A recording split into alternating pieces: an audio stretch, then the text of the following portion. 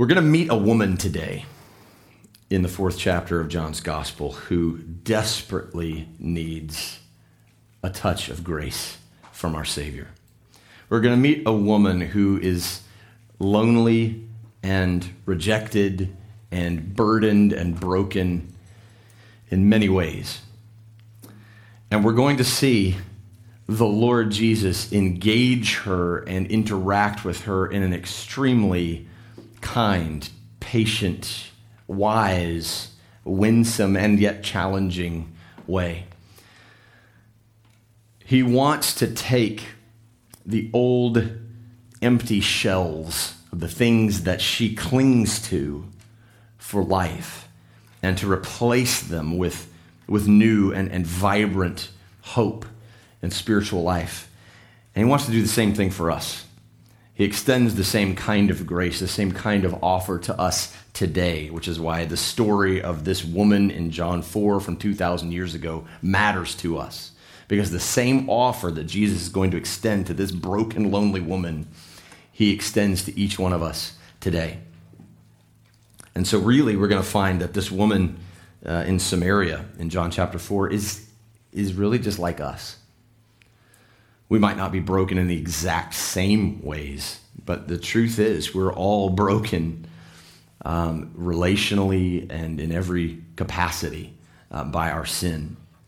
And her conversation with Jesus is going to reveal something about him. It's going to reveal a glory of Jesus, the Christ, the Son of God, and the life that he offers. And so remember that the very purpose of John's writing this gospel, he tells us at the end of it, in chapter 20, verse 30 and 31, he says, I have written these things that you may believe that Jesus is the Christ, the Son of God, and that by believing you may have life in his name. So every story that we come to in the Gospel of John, we would do well to ask ourselves the question, how does this story reveal to us Jesus as the Christ and the Son of God? He tells us in chapter 1 in his kind of extended reflection on God the Son taking on human form in the person of Jesus. He tells us that the Word became flesh and lived among us, and we have seen his glory. And so we ask the question, how do we see the glory of Jesus in the story that we encounter today in the 4th chapter of John's Gospel? And that'll give us a good guideline, a good guardrail, if you will, to walk along as we look to this story. Now, before we get into the story, I want to give you a couple of reminders about what John is doing and about where this happens in the context of the story that John is unfolding about Jesus. So there's some things here that I think we notice by taking this story next to the story of Jesus and Nicodemus that we looked at a couple of weeks ago in John chapter 3. So in John chapter 3, this rabbi named Nicodemus comes to Jesus by night and asks him, basically, where do you come from? Who are you? We think you're from God. And Jesus has this lengthy conversation with him. And then I think that the conversation with Nicodemus and the conversation with this Samaritan woman that Jesus is going to meet at a well are intended by John to be seen kind of side by side. And there are some very key contrasts between those two stories. The first one is the contrast between dark and light. Because Nicodemus came to Jesus at night, right, by the cover of darkness. Because he was afraid, he didn't want to be seen as colluding with Jesus in some way. And so he comes by the cover of night. The story we're going to read today, Jesus meets this woman at noon in the heat of the day. And so there's a day and night, a dark and light contrast. Of course, Nicodemus is a man, and this Samaritan that Jesus meets today is a woman. And so there's the contrast of man and woman. Nicodemus is religious. In fact, he's got a very high pedigree in terms of his religious stature and resume as a Pharisee and a teacher of the law. And the woman that he meets in Samaria is, by all accounts, a secular, worldly woman. And then there's the contrast between Jewish and Samaritan. And we'll talk a little bit in a few minutes about some of how that distinction would come to the surface in this conversation. But Nicodemus kind of representing the people of God, the nation of Israel, and the Jewish religious system that had been set up by God that they've been carrying out, and their identity as God's people, in contrast to the Samaritans, who the Jews saw as less than, as sort of half-breeds, and we'll talk about that in just a minute. So there's these contrasts that John is kind of bringing out. And the responses that we get from Nicodemus and from this Samaritan woman are not the kinds of responses you would expect based on their kind of position in life. Whereas Nicodemus sort of fades back into the darkness, and John doesn't tell us how Nicodemus really responded in the moment to Jesus' answer to him about being born again. We're going to see in this story that this broken, secular, worldly Samaritan woman really responds to Jesus' truth and teaching and offer in a very different way. I also want to remind you, there's a picture that I showed you a couple of weeks ago. If I can pull that up, that would be good. Of what John is doing in these few chapters of his gospel. So there are four kind of important aspects of Jewish religion and faith that Jesus is interacting with during these few chapters. And so back in the beginning of chapter 2, we saw Jesus attended a wedding, and he cleansed, he changed this water from these purification pots into wine. And by doing that, he was demonstrating that cleansing by his blood is superior to the ritual cleansing that was a part of the Jewish religious system. And so kind of saying, I'm here and I'm bringing a new and better way. The next part of chapter 2 we saw over here on the top right-hand corner. We saw Jesus enter the temple in Jerusalem and cleanse it of all these money changers and people that were selling pigeons and animals for sacrifice at a high rate. And he cleanses it, and he tells them, destroy this temple, and I will rebuild it in 3 days. Of course, speaking of his body and not of the literal temple. And by doing this, he demonstrates that he himself will become the new temple, the new location, if you will, of God's presence with his people. So he sets aside the purification rites. He sets aside the temple. In chapter 3, we saw him talk with the rabbi Nicodemus and tells him that in order to enter the kingdom of heaven, you must be born again. And by doing that, Jesus declared that the whole religious system of Judaism and the teaching of the law that Nicodemus himself was doing is insufficient to save sinners. And that the way to new birth was to look to Christ upon the cross. And as he said in John 3:16, whoever believes in him will not perish, but have eternal life. And so he's been, one by one, engaging with these important aspects of Jewish life and religion and setting them aside and showing that he himself is the fulfillment and the replacement of those religious traditions and systems. And so now in chapter 4, we come to a sacred well in the town of Sychar in Samaria. This is the well that Jacob, the very father of the nation of Israel, whose 12 sons became the 12 tribes of Israel, Jacob gave this well and this land to his son Joseph all the way back in the book of Genesis. And so this well is historic, revered by the people, possibly shrouded in superstition, like if you drink from this well, there's good luck and things that might come to you. And Jesus is going to demonstrate that the water, the living water that he comes to bring, far surpasses the water that could come from this sacred well. And so with those things in mind, we jump into the story in John chapter 4. So last week we saw Jesus and John the Baptist with a parallel baptizing ministry in the region of Judea, which is which is where Jerusalem is. And so they're outside Jerusalem in Judea baptizing. And the beginning of chapter 4 tells us that Jesus finds out that the Pharisees have learned that Jesus' ministry is getting more attention than John's. And so he leaves and heads north for Galilee. I don't think Jesus is afraid of the Pharisees, but I think maybe there's some unwanted attention because he knows that his hour has not yet come, which John tells us in a number of places. And so we see there in these first few verses that the Pharisees, who had already gone and interrogated John the Baptist, all right, are you the Christ? He did that back in chapter 1. Well, now Jesus' ministry is getting more attention. More people are going over to Jesus for baptism instead of John the Baptist. And so the Pharisees have learned that there's a lot of people that are going over to Jesus, and his ministry is getting a whole lot of attention. So just as they went to interrogate John, they certainly would be not far from pursuing Jesus and interrogating him as well. And so he leaves. It says, he left Judea and departed again for Galilee. And answering the question, or asking ourselves the question, how do we see the glory of Jesus demonstrated in this story? I think we see the first way right here, in the way that he leaves. He leaves Judea and heads for Galilee. And in the way that he leaves, we see the glory of a missional Jesus. Missional is kind of a made-up word, but it means living on mission. A Jesus who is always intentional and aware of the mission that God the Father has sent him on, and makes every decision based on that purpose and how he would fulfill this mission. Look there in verse 4.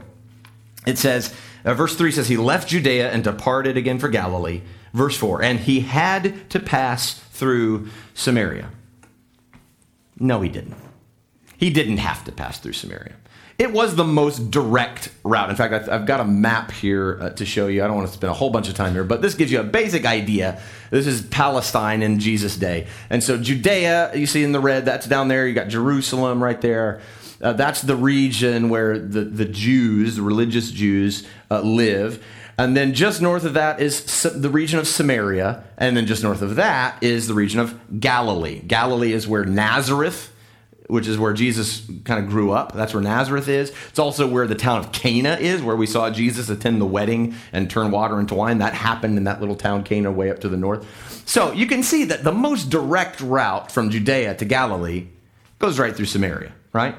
So John says he had to go through Samaria. Well, he really didn't have to go through Samaria. And in fact, most conservative religious Jews of that day would have specifically and intentionally not gone through Samaria. And in fact, would have added some days to their journey to avoid going through Samaria by cutting out to the east and going up along the banks of the Jordan River. And then when they got just south of the Sea of Galilee, they would cut back west into the valley of Jezreel, and then they'd be head north into the region of Galilee. So they would go all the way around the region of Samaria to avoid the Samaritans.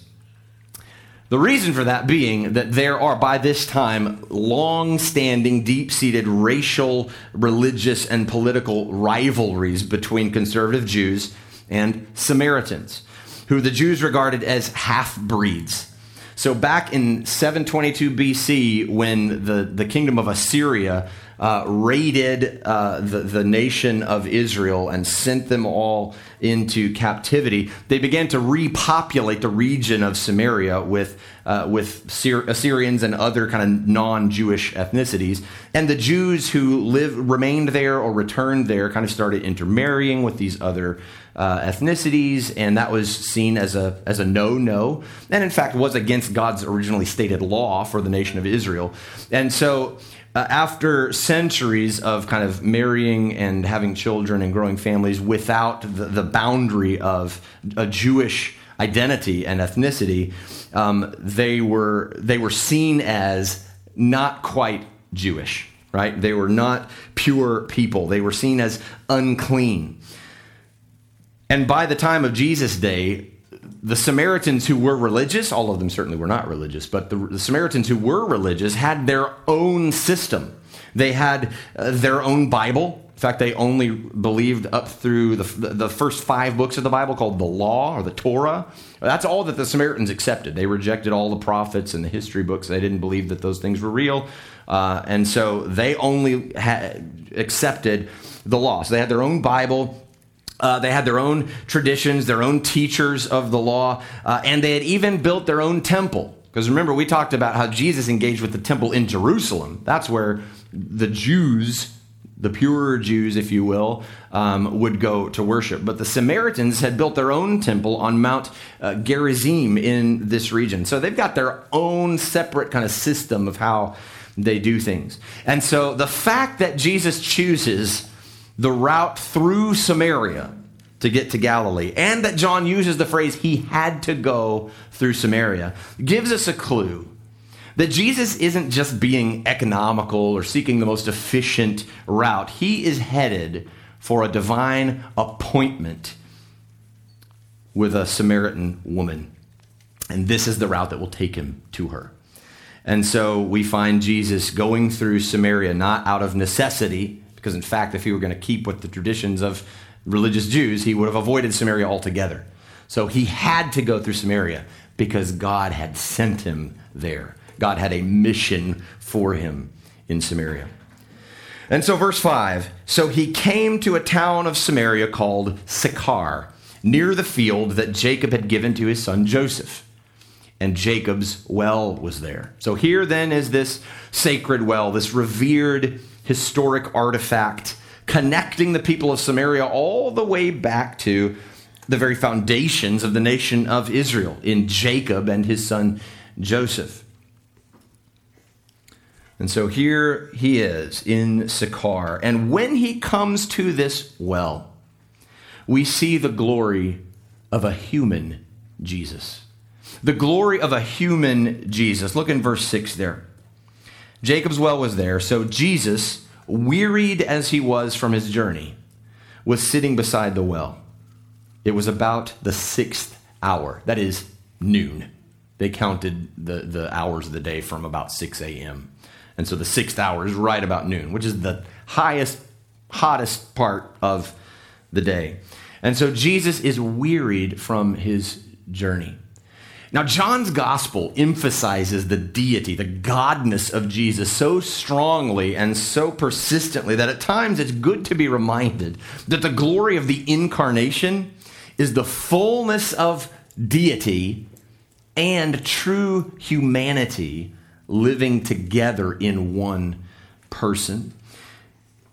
And so Jesus, yes, is all-powerful, all-knowing, all-seeing, the one by whom and for whom everything was created. And yet, Jesus is tired. He is weary from travel and the heat of the noonday sun. And so he stops by the well that Jacob gave to his son Joseph, and he rests. We've seen the glory of a missional, intentional Jesus. We've seen the glory of a human Jesus. Well, now he sends his disciples off into town to buy food, and now he waits by the well, knowing all the while, I trust, that this woman that he has come all this way to meet will be along shortly. And when she does come along, we see the glory of a boundary-breaking Jesus. Look in verse 7. A woman from Samaria came to draw water. Jesus said to her, "Give me a drink."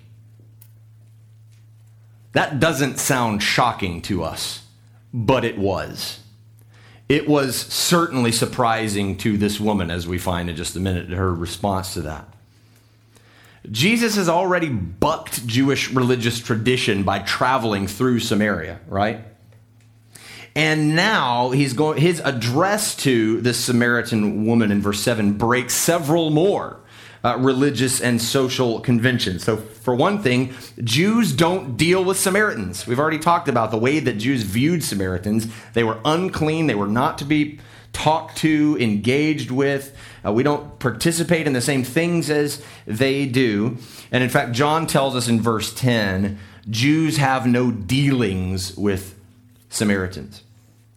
So he's now bucking this tradition, this system, this convention, saying, don't talk to the Samaritans. Don't deal with the Samaritans, because he's addressed her personally. Men don't address women in public. That was a normal part of the culture of this day and time.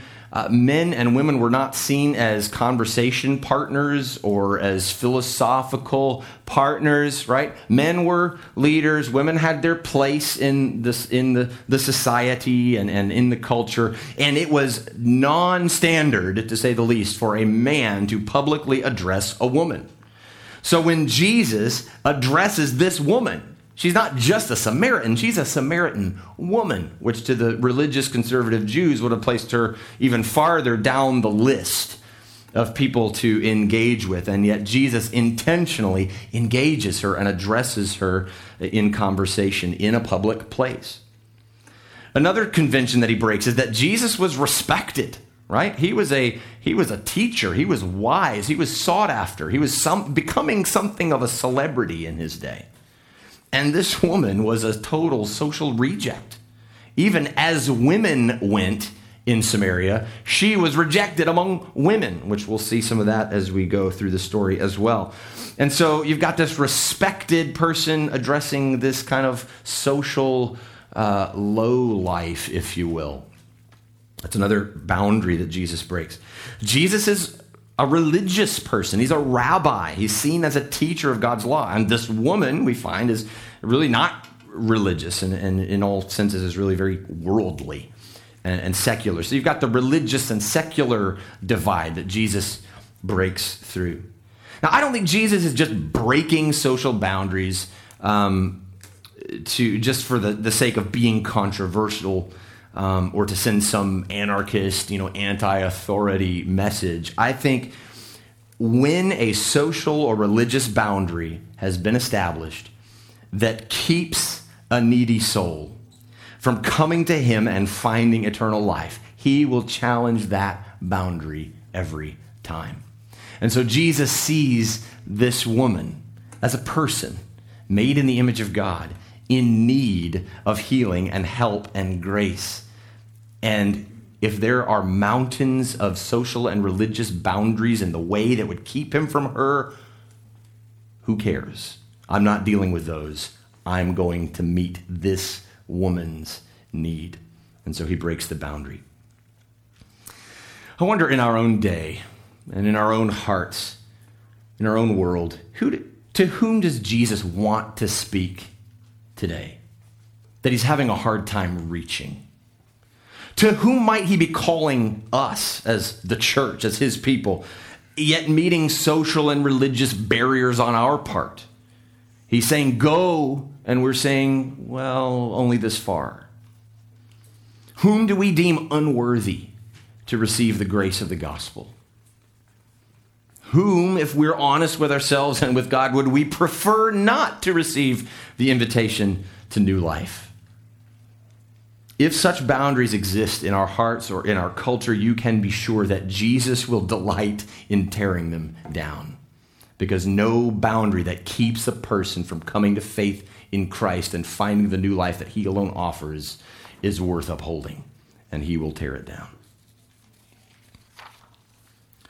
Well, the Samaritan woman, of course, recognizes the political incorrectness, if you will, of Jesus' request, saying in verse 9, "How is it that you, a Jew, ask for a drink from me, a woman of Samaria?" So she's aware this is not normal. This is not what Jewish men do.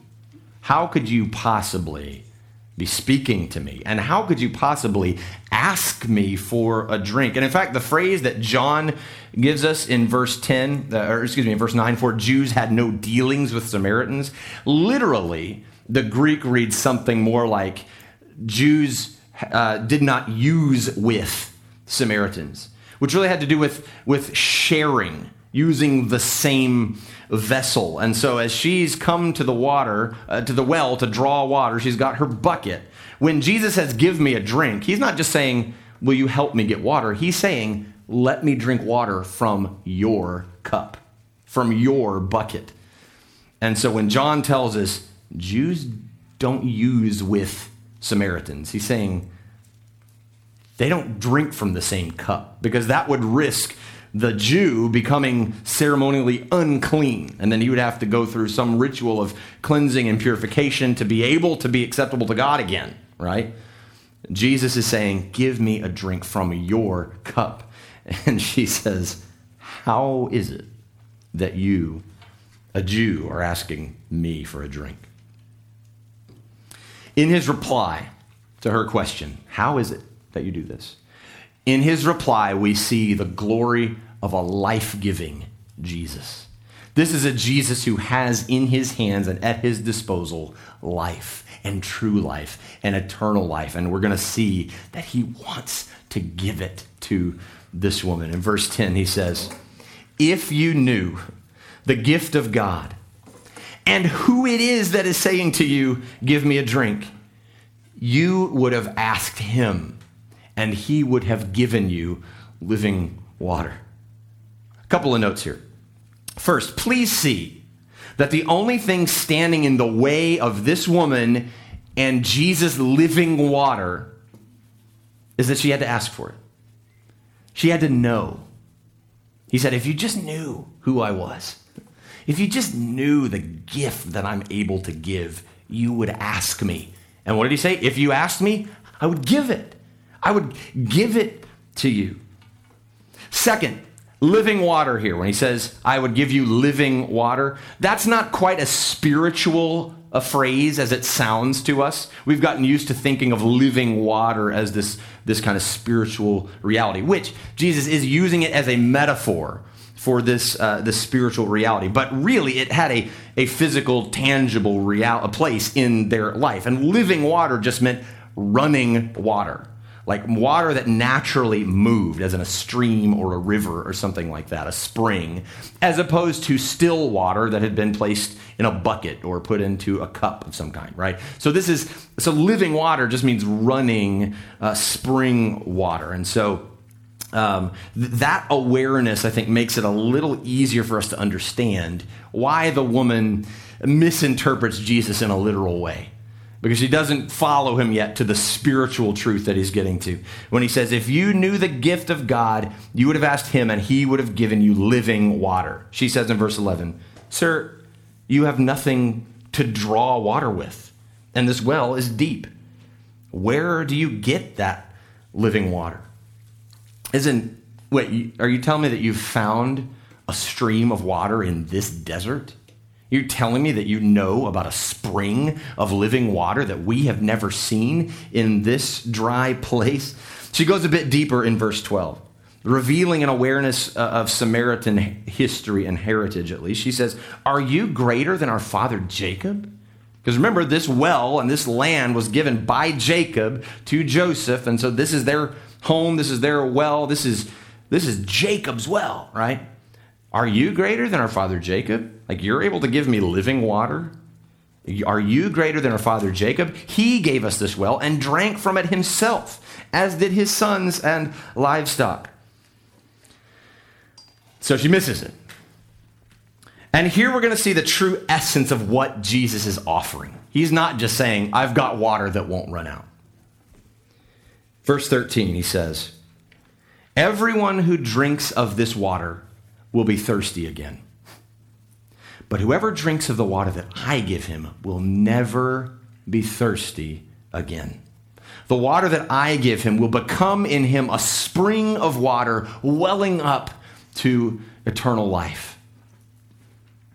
Do you see the generosity of this offer? He isn't speaking of literal water. He is speaking of life, real life, spiritual life, eternal life that can be found only in him.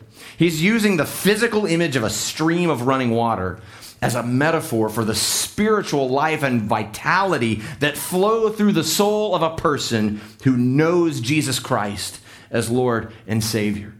If you only knew the gift of God, you would ask, and I would give you living water. And if you would drink this living water, you would never be thirsty again. It would become in you, in your heart, in your soul, a spring of water that wells up to eternal life.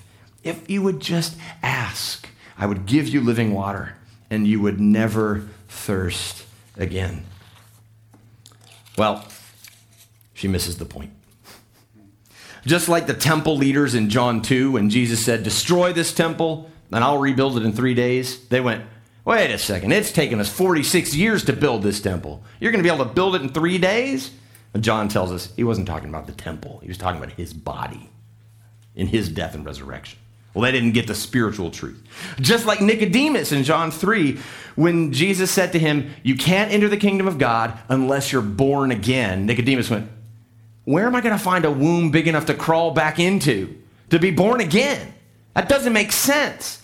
You're right. It doesn't make sense because you're not seeing the spiritual truth that Jesus is giving you. And just in the same way, the Samaritan woman is blind to the spiritual reality that Jesus is inviting her into. Because in verse 15, she says, sir, give me this water so that I will not be thirsty or have to come here to draw water.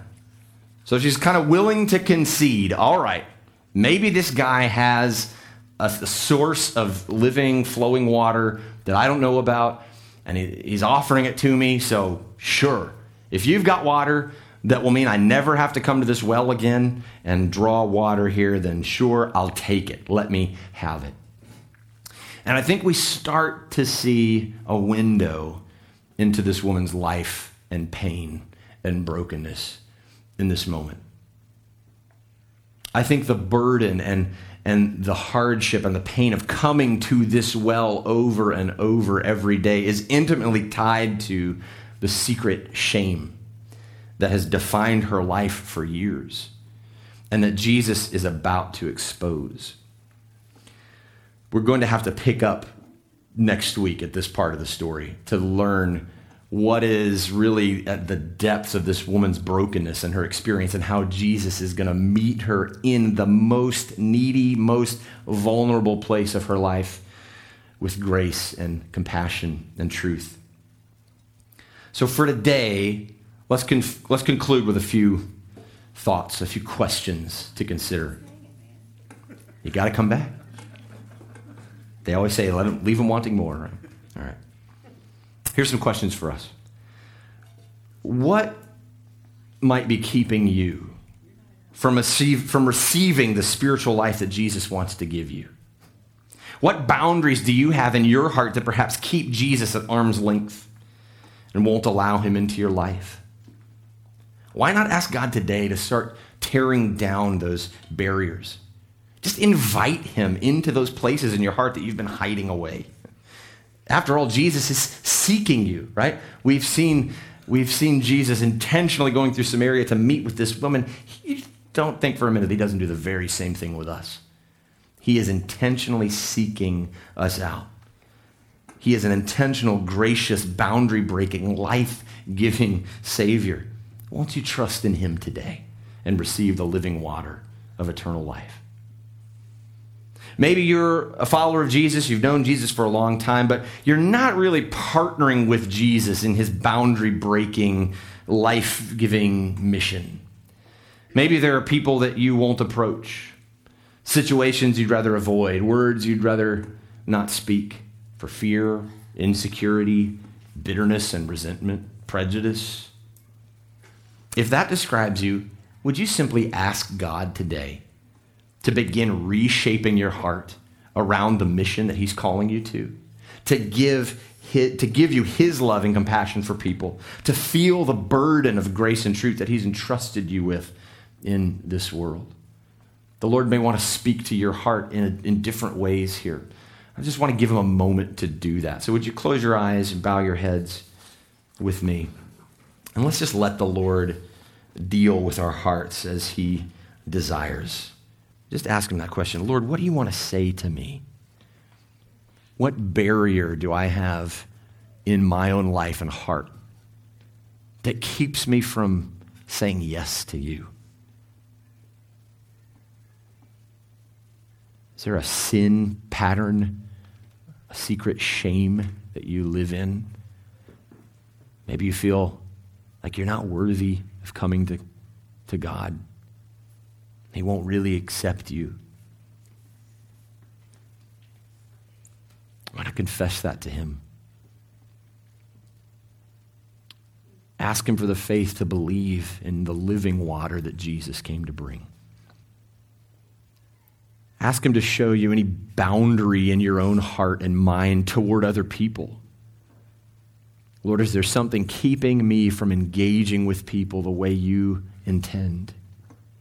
What structures or beliefs or institutions do I hold up that keep me from reaching out to people across these boundaries? Ask him to show that to you. And then ask him for the courage to break through them in his name, with his gospel. Lord, we confess to you that we are this Samaritan woman at the well in so many ways. We'll learn even more in depth next week about the pain and the shame that has bound her for years. And I think we all have our own sins and secrets and hang-ups and embarrassments and things we'd rather not talk about. Lord, sometimes we have false beliefs and prejudices against others that keep us from reaching with love and compassion the way that you want us to. We confess these things. And I ask you, for the sake of your glory and for the sake of the advance of your kingdom and for the purpose of seeing you at work in our lives and in our community and through this community, Lord, would you break through those barriers? Would you teach us and lead us to pursue people with grace the way that we see Jesus pursuing? Would you enlarge our vision and our understanding of who Jesus is? The way that he lived intentionally on mission to pursue what God the Father sent him to do. The way that in his humanity we see that he subjected himself to weakness and limitations for our sake. The way that we see him breaking boundaries and not holding to social norms and structures that would keep people from him. And the way that we see Jesus generously offering life. Lord, give us this vision of who Jesus is, and then let that vision send us out in his name to do the same kind of boundary-breaking, life-giving ministry for his glory. And we confess, Lord, that we need you to do this work in our hearts. We don't have it in ourselves. Would you come? Would you fill us? Would you compel us and then send us out for your glory? In Jesus' name.